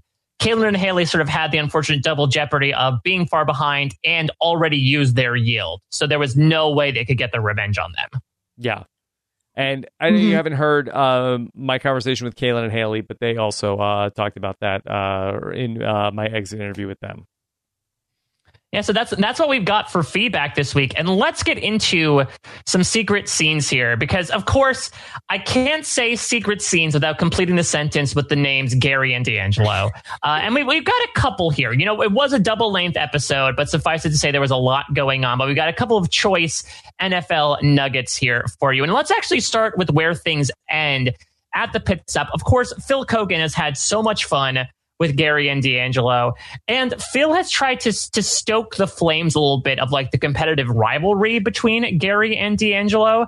And so this first clip is Gary and D'Angelo at the pit stop with Phil, as there's going to make a comment about Gary's outfit for the roadblock that is going to then lead into some nice Phil Kogan ribbing. Yes, and of course they are both wearing the dress of the people who worked at the palace and are still in that regalia as they reach the mat. Here's Gary and D'Angelo with Phil. Oh, your pants are falling down, right? Yeah, they didn't go over my calves. So are your calves so big you couldn't get your pants on? Yeah, my calves and my hamstrings. Too, like, because he has the black tights underneath. D'Angelo, do you feel a little envious that the pants didn't fit him and his calf muscles are so big that he couldn't get his pants over his calf muscles? No. Objection, Your Honor. Living the witness. Let me just hear that question one more time from Phil. Do you feel a little envious that the pants didn't fit him and his calf muscles are so big that he couldn't get his pants over his calf muscles? No. I've called the local tailor administration. They want to put out a warrant for Gary's too tight pants. Yeah, he feels so envious that his pants cannot fit over his calves. I've never had that thought before. That's why all the women love Gary, obviously. I guess so. No, I'm not at all, because he's obviously compensating Gary, for something. He's he's compensating for something. D'Angelo.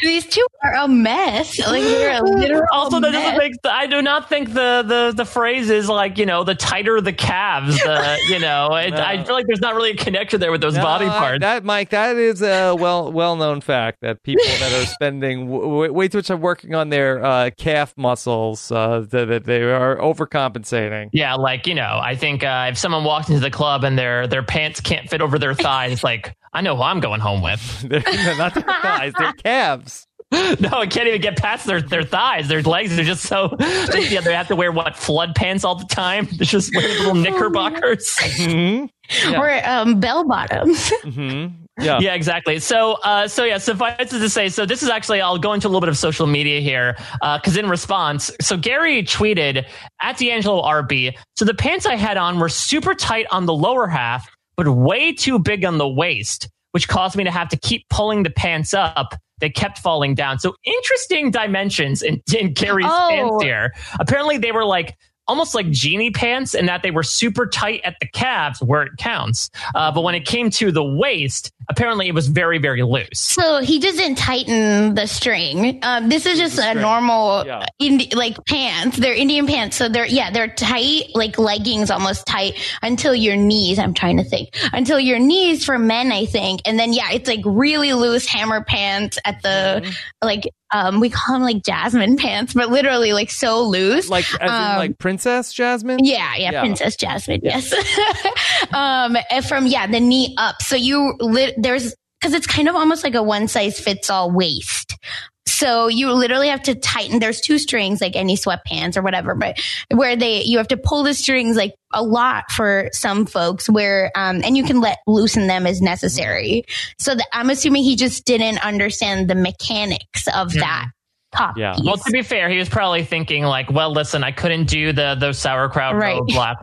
What is Amazing Race trying to say about me with this drawstring? I'm not going to play into their hands at all. Mm-hmm. Please do not body shame Amazing Race. But it's interesting because Sasha James responds by saying, it's because they gave me your belt.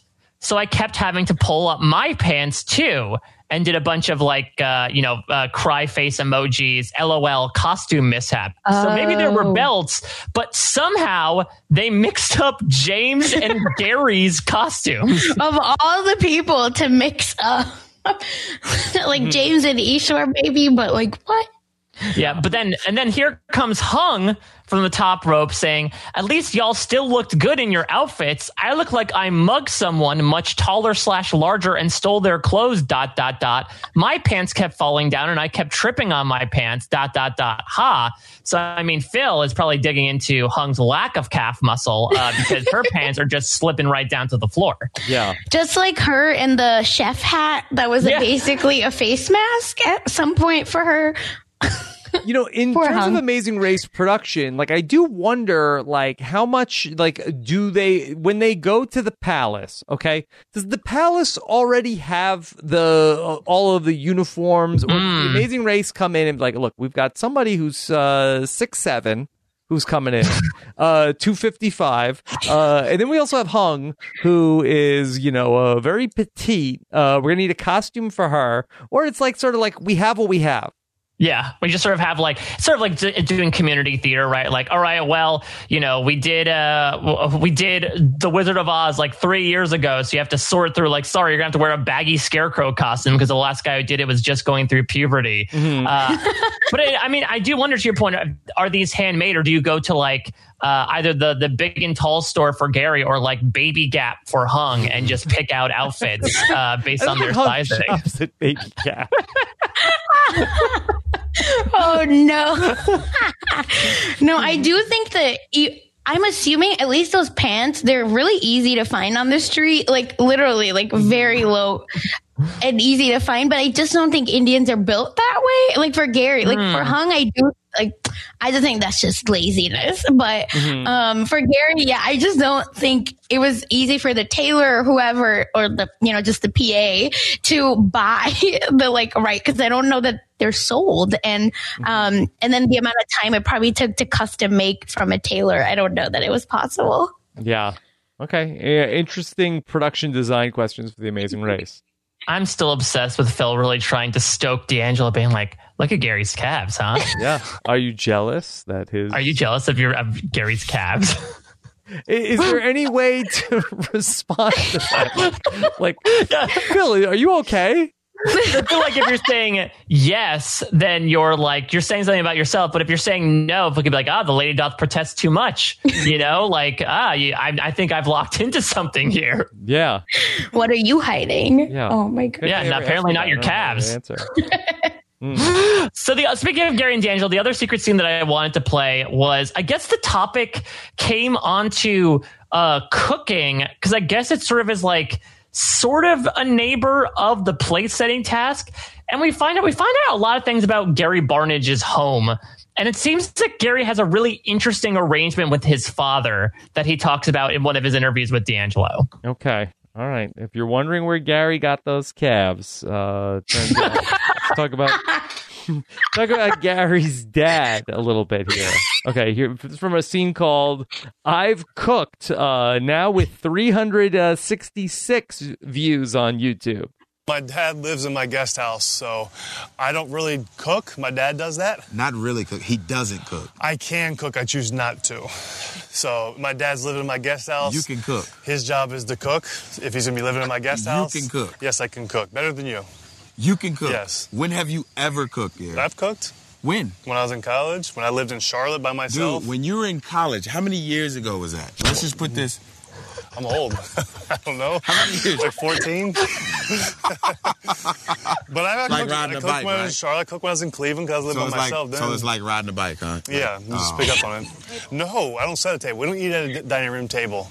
So we just eat wherever. You're eating his video game shit. I do eat my video game. Yeah. He's a noted gamer. He has FaceTimed me and saw me doing that. Yes. Only time we ever really set a place or anything is Christmas or Thanksgiving, but we don't really set the table. We just set the food, and then we all just make our plate, and then we go sit at the table. So it's not really a place setting. You can bet this much, though. Next time he comes over to the house or I come over to his house, I'm going to be expecting him to give me the same treatment that he gave the people in this palace up here today. I want the ruler. I want the folded napkin. D'Angelo's bluffing. He's never going to Gary's house. I was going to say, like, D'Angelo's, especially, I think they forever crossed the line when Gary said, I'm going to take care of your wife. Like, I think D'Angelo's like, nope, never going to your house. I don't care how good your art is, or if we're going to gather to eat on your video game chairs. I'm not going to stay at your house, Gary. Mm-hmm. Oh my God. Oh yeah, I want to really hone in on the arrangement that Gary has with his father. You can live in my guest house, but you are my personal chef. You're my Dad. butler. You have to cook. I mean, I don't know. I feel like as your father, I don't feel like that's a good... Like, no, how about the deal is I raised you for 18 years of your life, and I can stay in your guest house. Not I have to cook for you. I don't want to become your servant, Gary. He can't live in the main house? Yeah, that's another thing, too. He's been, like, banned to the guest house. Yeah. How big is the guest house, though? Because if it's big enough, privacy is needed. So maybe. I don't know. I'm assuming that the guest house is just used as, like, the repository for all the artwork that Gary doesn't want to put up in the main house. So he's, like, living with all the Degas paintings. Yeah. Also, every Gary and D'Angelo interaction is like Gary makes some assertion about himself of like I really enjoy Italian food, and D'Angelo's like, you eat Italian food. Like, yeah, I do. Since when? When have I ever seen pasta slip into your mouth, Gary? In my life, like no matter what Gary says about himself. I do. I enjoy reading. You read, really? You have books. Yeah, I mean, I think for the uninitiated, this is what anxiety is like. It's just having that D'Angelo in your head, being like, "You're not. No, what are you? You're stupid. Stop saying that. That's clearly wrong." Yes. Are we sure Gary and D'Angelo are not a dating couple? I'll be very honest. Gary has not invited D'Angelo over to his house, so clearly the relationship has not gotten very far. Yeah. After the Amazing Race, they're going to propose on the leg, and then it'll move forward after that. Mm-hmm. Yeah, exactly. He'll get down on one knee with those calves glimmering. Exactly. And then Phil will say something else about maybe the top of Gary's head. Mm-hmm. Yeah, exactly. Oh, Gary's fontanelle gleams in the sunlight. D'Angelo, you jealous of that? I just want one time Gary to say something, and then D'Angelo's like, that actually is true. Yeah, Gary, that is true about Gary. Yeah, that's why Liana talked to him for weeks ago about the improv scenes that they do. Everything and Gary it makes does. sense as to why they're absolute train wrecks, because D'Angelo Williams does not yes-end Gary whatsoever in life. He's just like, no, that's not true. No, that's never happened. Yeah, the scene between Gary and D'Angelo's like, Gary's like, okay, sir, I'm going to check you out at Walmart. No, we're not there. What? Have you ever been in a Walmart recently? Gary. Oh man, Mike, you talked on the last TARpit, I think, about the Yo Mama jokes. Like, this is what it was. Yeah. This is exactly what we're getting. You asked for it. What do you mean? Yeah, this has just been prime quality. This has been the thing I've been looking forward to with the secret scenes each and every week, to be honest, is like, how will D'Angelo and Gary insult each other? B, how will Phil try to insult Gary and D'Angelo, like try to be that guy getting in on the ribbing and just like completely fall flat on his face doing so. All at the whole. Yeah. Okay. Mike, what else do you have?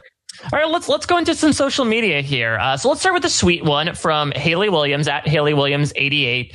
Overwhelmed with the abundance of love and support we've received throughout the airing of At the Amazing Race. We're so lucky and grateful for this experience, and walked away with the coolest memories and the best family you could ask for. Quote, thank you, universe. So I just want to start off on a very, light note. I mean, say what you want to about the Blondes. They really had to dig themselves out of a hole many, many, many times. And I love that they kept like a smiling attitude throughout. Yeah, they were not sour about the whole thing. Yeah, I thought they took the yield really well, too. I would never be that generous or kind, for sure. They're better people than most of us, I think.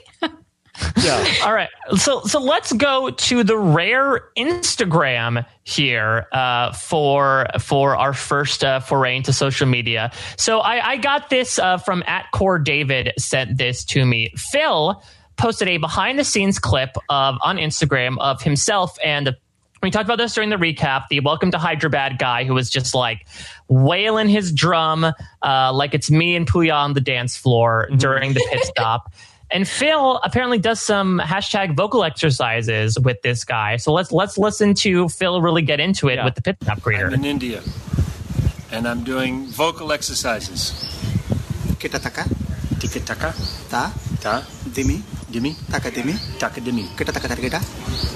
Kitataka tarikita. Tikataka. Tuku tuku tuku tuku. Kitataka tarikita. Tadina tarikita. Tadina tarikita. Tadina tarikita.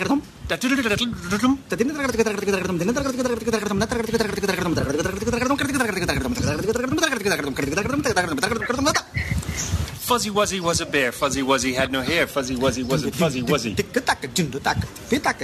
Swing bing bada bing bada boom boom busted baby fun castle. Bada bing. There you go. Was any of that words, or was this guy just beatboxing? I think that is actual words, because when I got kicked out of classical dance, but those are actual beats that you have to follow. Like the teacher, yes. So I do believe that they are beats. But then I think he was.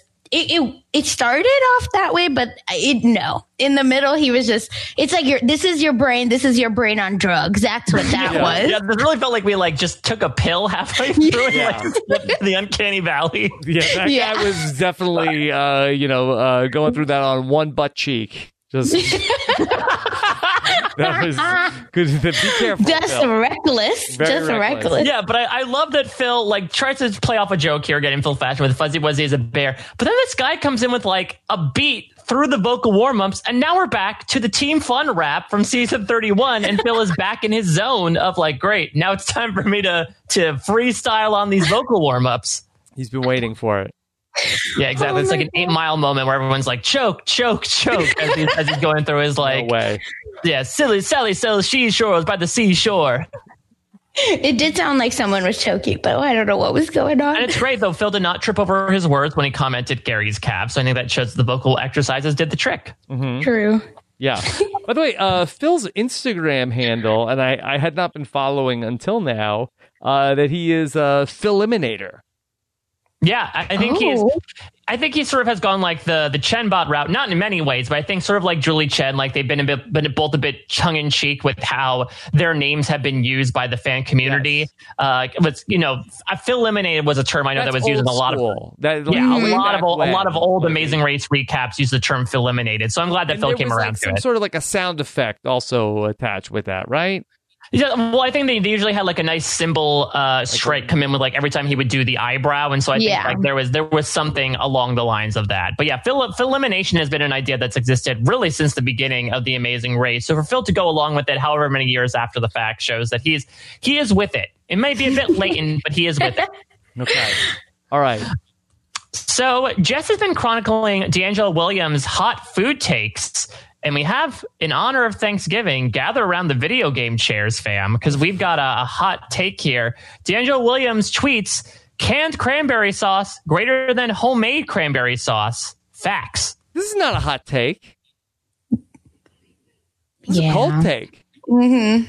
Yeah. I don't know. I feel like I've seen it evenly split, actually. Sasha, where do you come down on the canned cranberry sauce versus homemade cranberry sauce?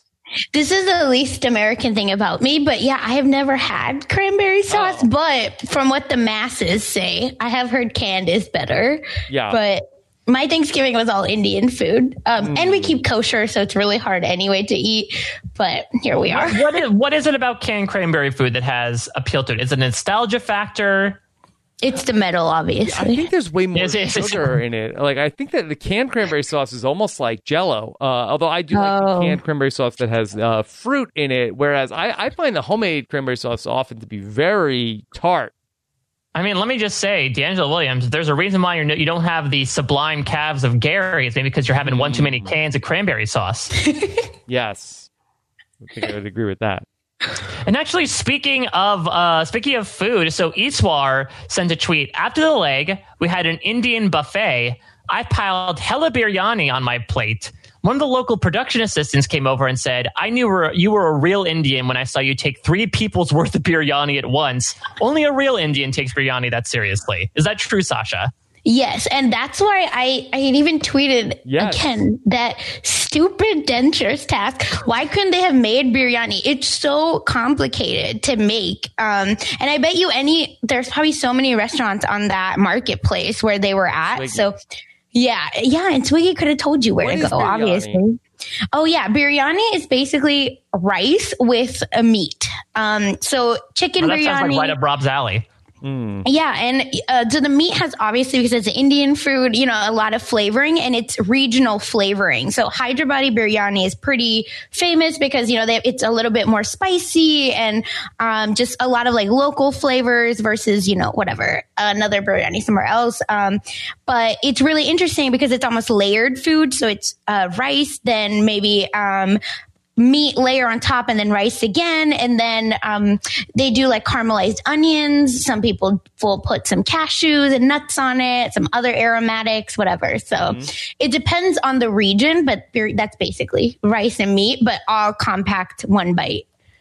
I mean, I'm willing to say like screw canned and homemade cranberry sauce. I just want biryani for Thanksgiving. Yes. That sounds fantastic. Yes, 120%. Yes. I mean, canned cranberry sauce is pretty good. You could have it on the side. Yeah, maybe. I'll have the literal can on the side. Yeah. You can put more biryani in that can. But was that production member statement true, Sasha? Is it true that, is it like a Jeff Foxworthy, you're a real Indian when you take 3 people's worth of biryani at once? I think, yes and no. I think that's just an American thing of like piling your plate. I don't know necessarily that it's just biryani. In general, I think Indians take a lot of food. And I think if me as an Indian goes back to India, 100%. So I think it's more of a what they call American born, a confused Desi, which is Desi is a brown person, so like South Asian person. So to me, it's like, if we go back to India, yes, that is 100% what we're going to do, because we just don't get biryani like that anywhere else. All right. And finally, speaking of, let's go from Iswar to his partner. Aparna tweeted, okay, y'all, sorry, I get one brag from this leg. My hair was popping. And you know what? I went back, much like the Will and James, Kaylin and Haley stuff. I looked at it, and indeed, I would say her hair was pretty damn popping. All things considered, running through India for an entire day, she was able to maintain that do. Yeah, we were made for that climate, so it 100% makes sense. Like, actually, we thrive there because her hair looked beautiful. I think she has some curls in the back, but yeah, we're made for that climate, so we're gonna thrive. She's correct. Not like we're in Miami where, the Monica and friends that really crazy poof. The Jufro. Oh boy. Well, but that's all I've got for social media as we're sort of rounding the bend here on the last few weeks. But I do believe, before we leave the tar pits for this week, Sasha, much like a steaming plate of biryani, you have brought a game for us to enjoy, to dig into this week. I have. It's a little game where basically Phil mentioned a little bit about how cheap it was to get a denture. I think he said $3. I can't remember. Yeah. So I thought that we could play a game of what is the price of blank. And I try to get basic things and some things maybe that are just found in India. And I'll give you the conversion rate first. So $1 is 74 rupees. Okay. Yeah, so we're all these prices will be in rupees. It'll be in dollars. I just that's why I wanted to give you the conversion rate, just so you can figure that out. And you'll have 4 choices to pick from as well. And these prices, I will say, not spoiler alert, but with an asterisk, they are from Mumbai, because my cousin in Mumbai, I just texted her to send me these. So, okay, I like this firsthand experience. Yeah, so I will say Mumbai probably is a little bit more expensive than the rest of the country. So just, with a grain of salt, these are Mumbai prices, not Hyderabad, but it's okay. But yeah, we can start with any Indian meal, or, you come to any Indian's house, you're going to get a cup of tea. Yes. So we're going to start with that. What do you think a price of a cup of tea is? So I'll go through the 4 choices. 41 cents, $1.30, 63 cents, or $2. Okay. All right, can you give us those choices? That was a curveball to not have them in linear order. You're really trying to throw us off? Yeah. Okay. Yeah, I am, definitely. Give me the numbers one more time. 41? 41 cents, $1.30, 63 cents, and $2. So I guess the question is, so tea is such like a huge part of Indian culture. The question is it such like a luxury that would be more expensive, or is it because like supply and demand, because there is so much of it around India, would it be a cheaper price? Yeah, and this is like a street food type situation. I'll give you that. Not like a Starbucks. No. Where they call it chai tea, like you're saying tea. All right. Chai means tea, everyone. Is chai the Indian word for tea? Yes, chai means tea. Yes. So it's sort of like ATM machine, right? Where you're just like repeating the same term twice. Exactly. All right. I'll put in my bid. I'm just gonna go with, especially like the street food comment you made. I'm going to go with the 41 cents. I think I'm going to lowball it here. I think that, listen, everyone wants a cup of tea at any point in time in India. I think you got to keep that price point low to really bring out the masses. All right. Okay. So Mike went cheapo depot. I will go. I'm torn between the 63 and the $1.30. I will say I will go with 63. All right, locked in. Who Wants to Be a Millionaire is really big, so they always say "lock kiya jai," which means is it locked in? It's big in India, like a Slumdog Millionaire. Yes. Mm-hmm. Yes. It's called Kaun Banega Crorepati, which means Who Wants to Be a Millionaire. But it's because all the big Bollywood stars host it. So interesting. Yeah, that's why it's so big. Basically, star power. But yeah, the answer is 41 cents. You're right, Mike. Yeah, it's 20 to 30 rupees, which roughly is like 41 cents. I mean, that's pretty damn good. I mean, I think, even at like bodegas, it's tough to find like a 40-cent cup of coffee. So I think that this is a pretty good deal. Yeah, and this is milk in it and some tea leaves and probably some cardamom. So like expensive spices, but we got you in India. All right. Second, we're going to go with, what do you think an onion, like a bag of onions, would cost? Oh, a bag of onions. A bag of onions, sorry. A bag of onions. Oh, no. I don't know. Yeah. Let's say 1 kg. Yeah, I think that's 1 kilogram, which is... I can't do them. All right. We got to caramelize these for my biryani. Exactly. Okay. Yes. All right. So the choices? 73 cents. 57 cents. Oh, okay. 68 cents. Or 45 cents. Oh, my God. Okay. So we're within like a 30-cent range. I know. It would have been too easy otherwise. No, this is good. This is tough. All right. What do you think, Rob? Are you a produce man? I am a produce guy. Yeah. Do like to use onions. And so I will say, I think that the onions are 68 cents. 68 cents. A lot of onions. I'll admit I don't venture too much. My closest, the closest I get to onions are the Shrek Sonic fan fiction that I end up reading. I will be sorry, I am sure. What do onions have to do with Shrek and Sonic? Ogres are like onions, Rob. Yeah. They have layers. You have to peel them back. I thought this was going to say that you get onion rings if you go to Sonic. There's so many layers, much like a nice onion. That joke. All right, so I'm going to go. Can you remind me of the other 3 options, please? Oh, yeah. 73, 57, and 45. I think I said 45. All right. I'm going to go a little bit down from Rob. I'm going to go with 57 just because I feel like you said, onions are something that can be involved in a lot of Indian meals, but I do not think we're not unlike the tea level here. I think that especially a bag of onions is probably going to go for a little more expensive. All right. Rob was right. It's 68 cents. Yeah. I tell you, they're not that cheap on Amazon Fresh. Yeah. So they're about 50 rupees. And I think they've gone up a little bit even more because of, unfortunately, COVID pricing, but this is usually what they're at. The next one, we were going to do those bangles, just like we saw in the task. So again, bangles can be on a spectrum, right? Like if they're actually gold bangles, they'll cost like a lot versus, but we're thinking of like the bangles that are right in that cart. It's like the cheap, not cheap. Yeah, cheap. They're cheap. I have them. It's fine. They're great. So they do the trick. Yeah, they definitely do. It looks good. It's Instagram ready. That's all we care about. Okay, perfect. Yeah.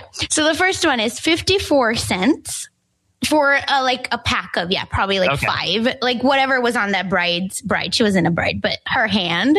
So 54 cents, 46 cents, 81 cents, and 75 cents. Okay. That's for one bangle bracelet? No, like a set. Pack. Yeah. What do we think?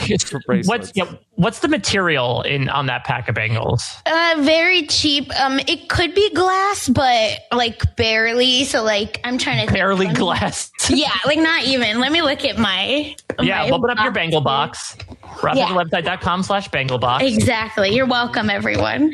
So yeah, it's usually. So it's usually, if you see, they're like plastic and they come in different sizes, right? Like one, and you can get a set. So this is like one hand worth right here. Oh, okay. All right. So I'm going to go with not really an even number, but I guess from an American variety, I'm going to go with 75 cents. 75 for this one, I feel like this is like, it is a bit wholesale and you're buying like essentially 5 at once. I do feel like it's a little bit more of a hot commodity than like a cup of tea or even an onion. Okay. I'm going to take the over. I think bangle bracelets, that seems like a good deal. I'm going to say 81.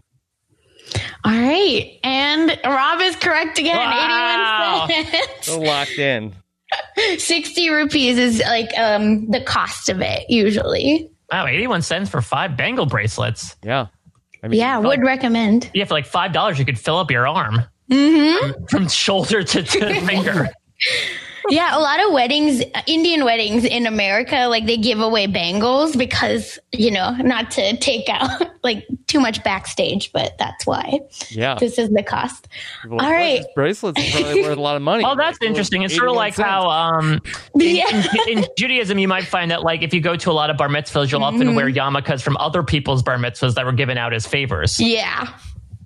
And in Indian Jewish weddings, you'll have both. It's great. That's true. You get yarmulkes. Yeah, mine. Yeah, my morning when the Jewish wedding had the yarmulkes. It was really funny. People are like, we just keep getting stuff. What's it called? Yarmulkes or kippah. What was the Jewish wedding called? Oh no, I just said in the mornings because that's usually when Jewish weddings are on Sunday mornings. Yeah. But yeah, okay. Next we can go. By the way, the bangles help very easily to demonstrate the Jewish wedding, Indian wedding, and what that would look like. Exactly. And as an Indian Jew, my hands were full of henna with the white dress. Yes. So great mixing of cultures, which again, we could have some culture on The Amazing Race, but we get dentures. It's fine. Rob, I think the problem with the bangles, though, is I believe sometimes its lead bangle sort of breaks down occasionally. Medevac in the middle of the game. Joke, Mike? It is a Joe Burrow joke. Oh, no. Yeah. I'm all for the Joe Burrow jokes. A joke Burrow. We love it. Yes. He's having a knee problem, not a calf problem. Ooh. No, Phil stop salivating, Phil. Could that be Phil's pickle? Oh my god. All right, the next we're now going to the movies, so what, a nice recliner seat, what would be the cost of one movie ticket for like a nice ticket, okay. movie like ticket, a recliner?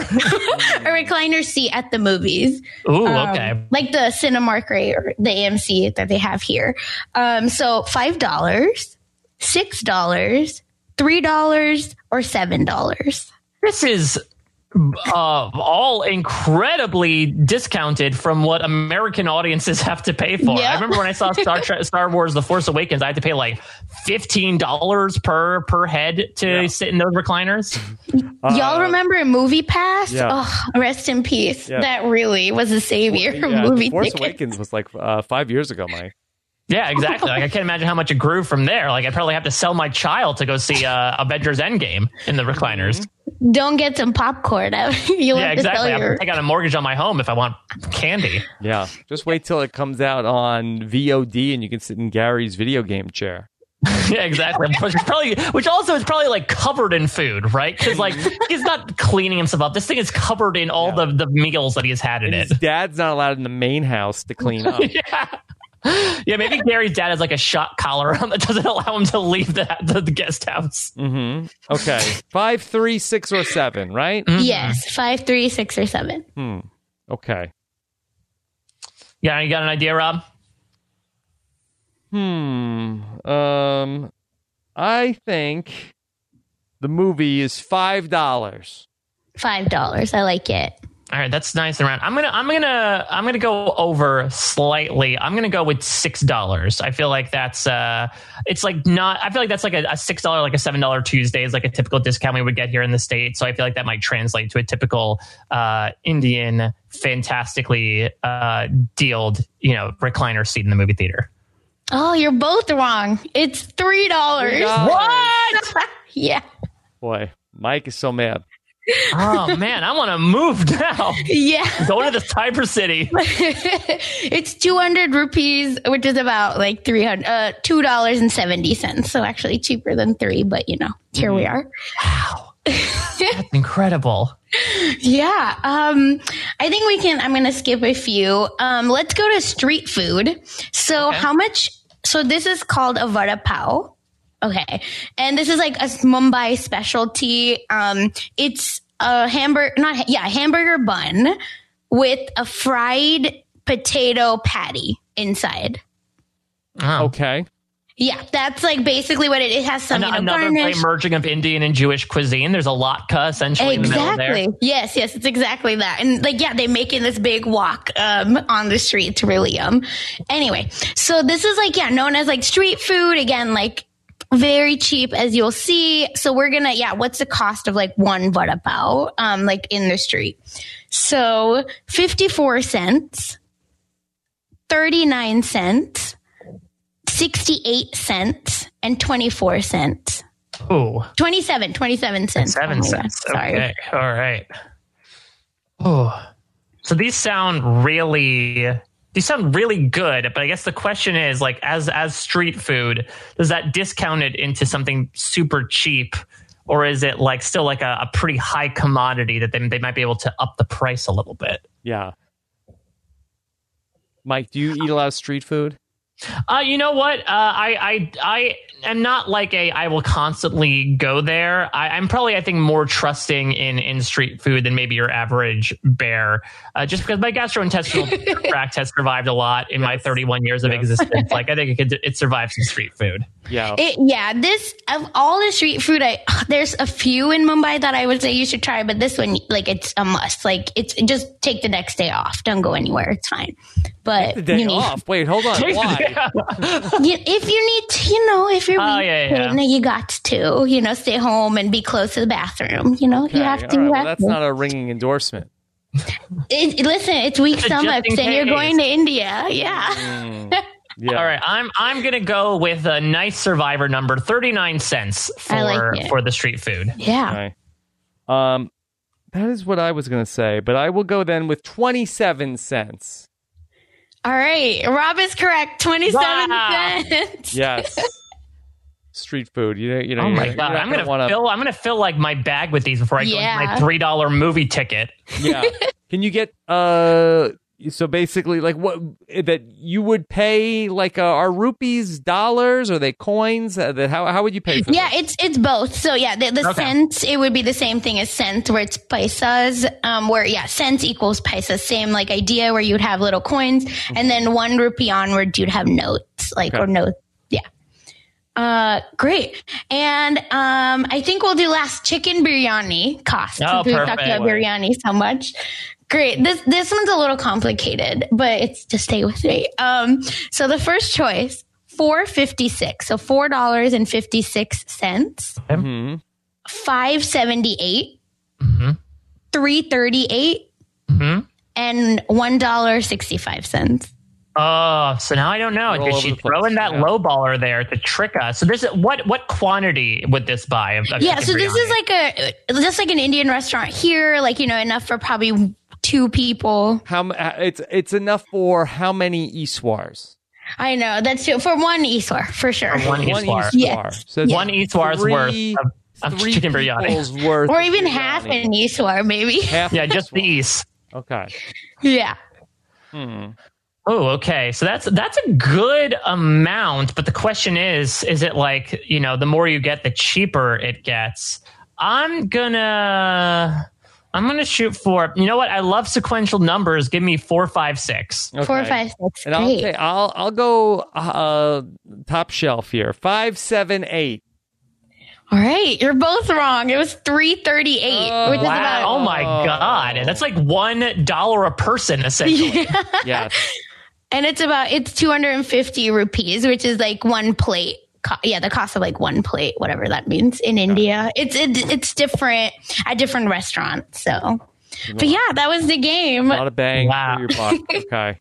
I mean, All right. seriously, this is proof that India just has some fantastic options for the frugal people out there. Like there's some, you get some really great stuff. Yeah, you could stay at the Taj Mumbai for $147, which it's like the Taj, so it's like almost 7-star-ish hotel. Wow. So yeah, and the Taj in Hyderabad is actually pretty expensive, $284 a night, which is comparable. Yeah, and McDonald's also, that's why I didn't put it in here. It was comparable as well. It's like $1 or $2 cost of the McChicken. Yeah, I wonder how much did it cost for that palace that they went to for the second roadblock? Do you think that was that's a really the expensive one? $284? Yeah, that's the one. The Taj, it was $284.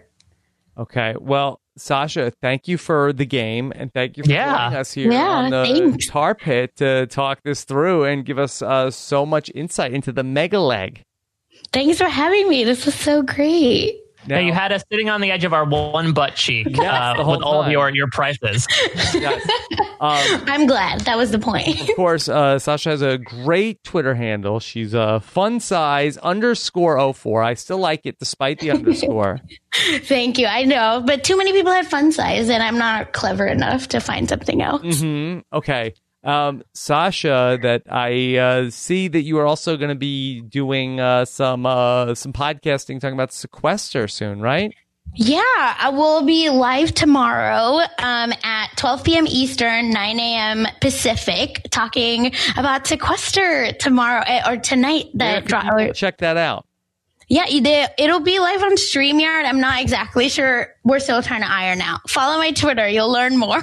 Okay. All right. Check that out at funsize_04. Yep. Yes. Okay. Thanks, Rob. All right. Check out what's going on with sequester. I will also be talking about the sequester premiere with Karen Armstrong on a podcast on Monday night. So be on the lookout for that. All right. Mike, I had so much fun getting to talk to you over the weekend on this weekend's Rob and Akiva Need a Podcast, where we chose our own RHAP venture. Yeah, so myself and the incredible Liana Boris, my partner on the B&B, 18 months ago, we made a bet on a podcast involving Akiva Whitaker that not only got us a spot on the RHAP wheel, but a podcast proper where we got you guys to go through a couple of classic choose-your-own-adventure books and sort of make decisions based on that. We chose probably 2 of the weirder adventures, and we went to some very weird places talking about animals. And then we went into even weirder places going into the mailbag as we talked through a lot of ideas that were taken from the listeners and from our own very warped brains. But yeah, I had such an incredibly fun time getting to talk with you two and Liana. Sasha, did you ever read a choose-your-own-adventure book? Yeah, and the Black Mirror episode as well. Yeah. Yes, the choose-your-own-adventure people are suing them.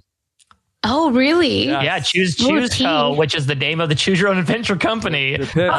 They said you stole our act. Oh, I didn't know that was a thing. I didn't know it was like copyrighted to one person. Yeah. Oh. Okay. All right. Mike, what else do you have coming up? So, Amazing Race related, of course, I also had my interview with Haley and Kaylin, which came up actually right after the episode went out on Wednesday. I know that sort of got caught up in all of the holiday stuff as you were shuffling to your gaming chairs to sit down and eat. So be sure to give that a look. They are two very, very sweet, very fun personalities who talked a lot about their time on the race. Of course, I'm going down the hatch talking Lost with Josh Wigler, doing Star Trek with Jessica Liese, which give Jess a shout out as well at Haymaker Hattie, even though she is in absentia.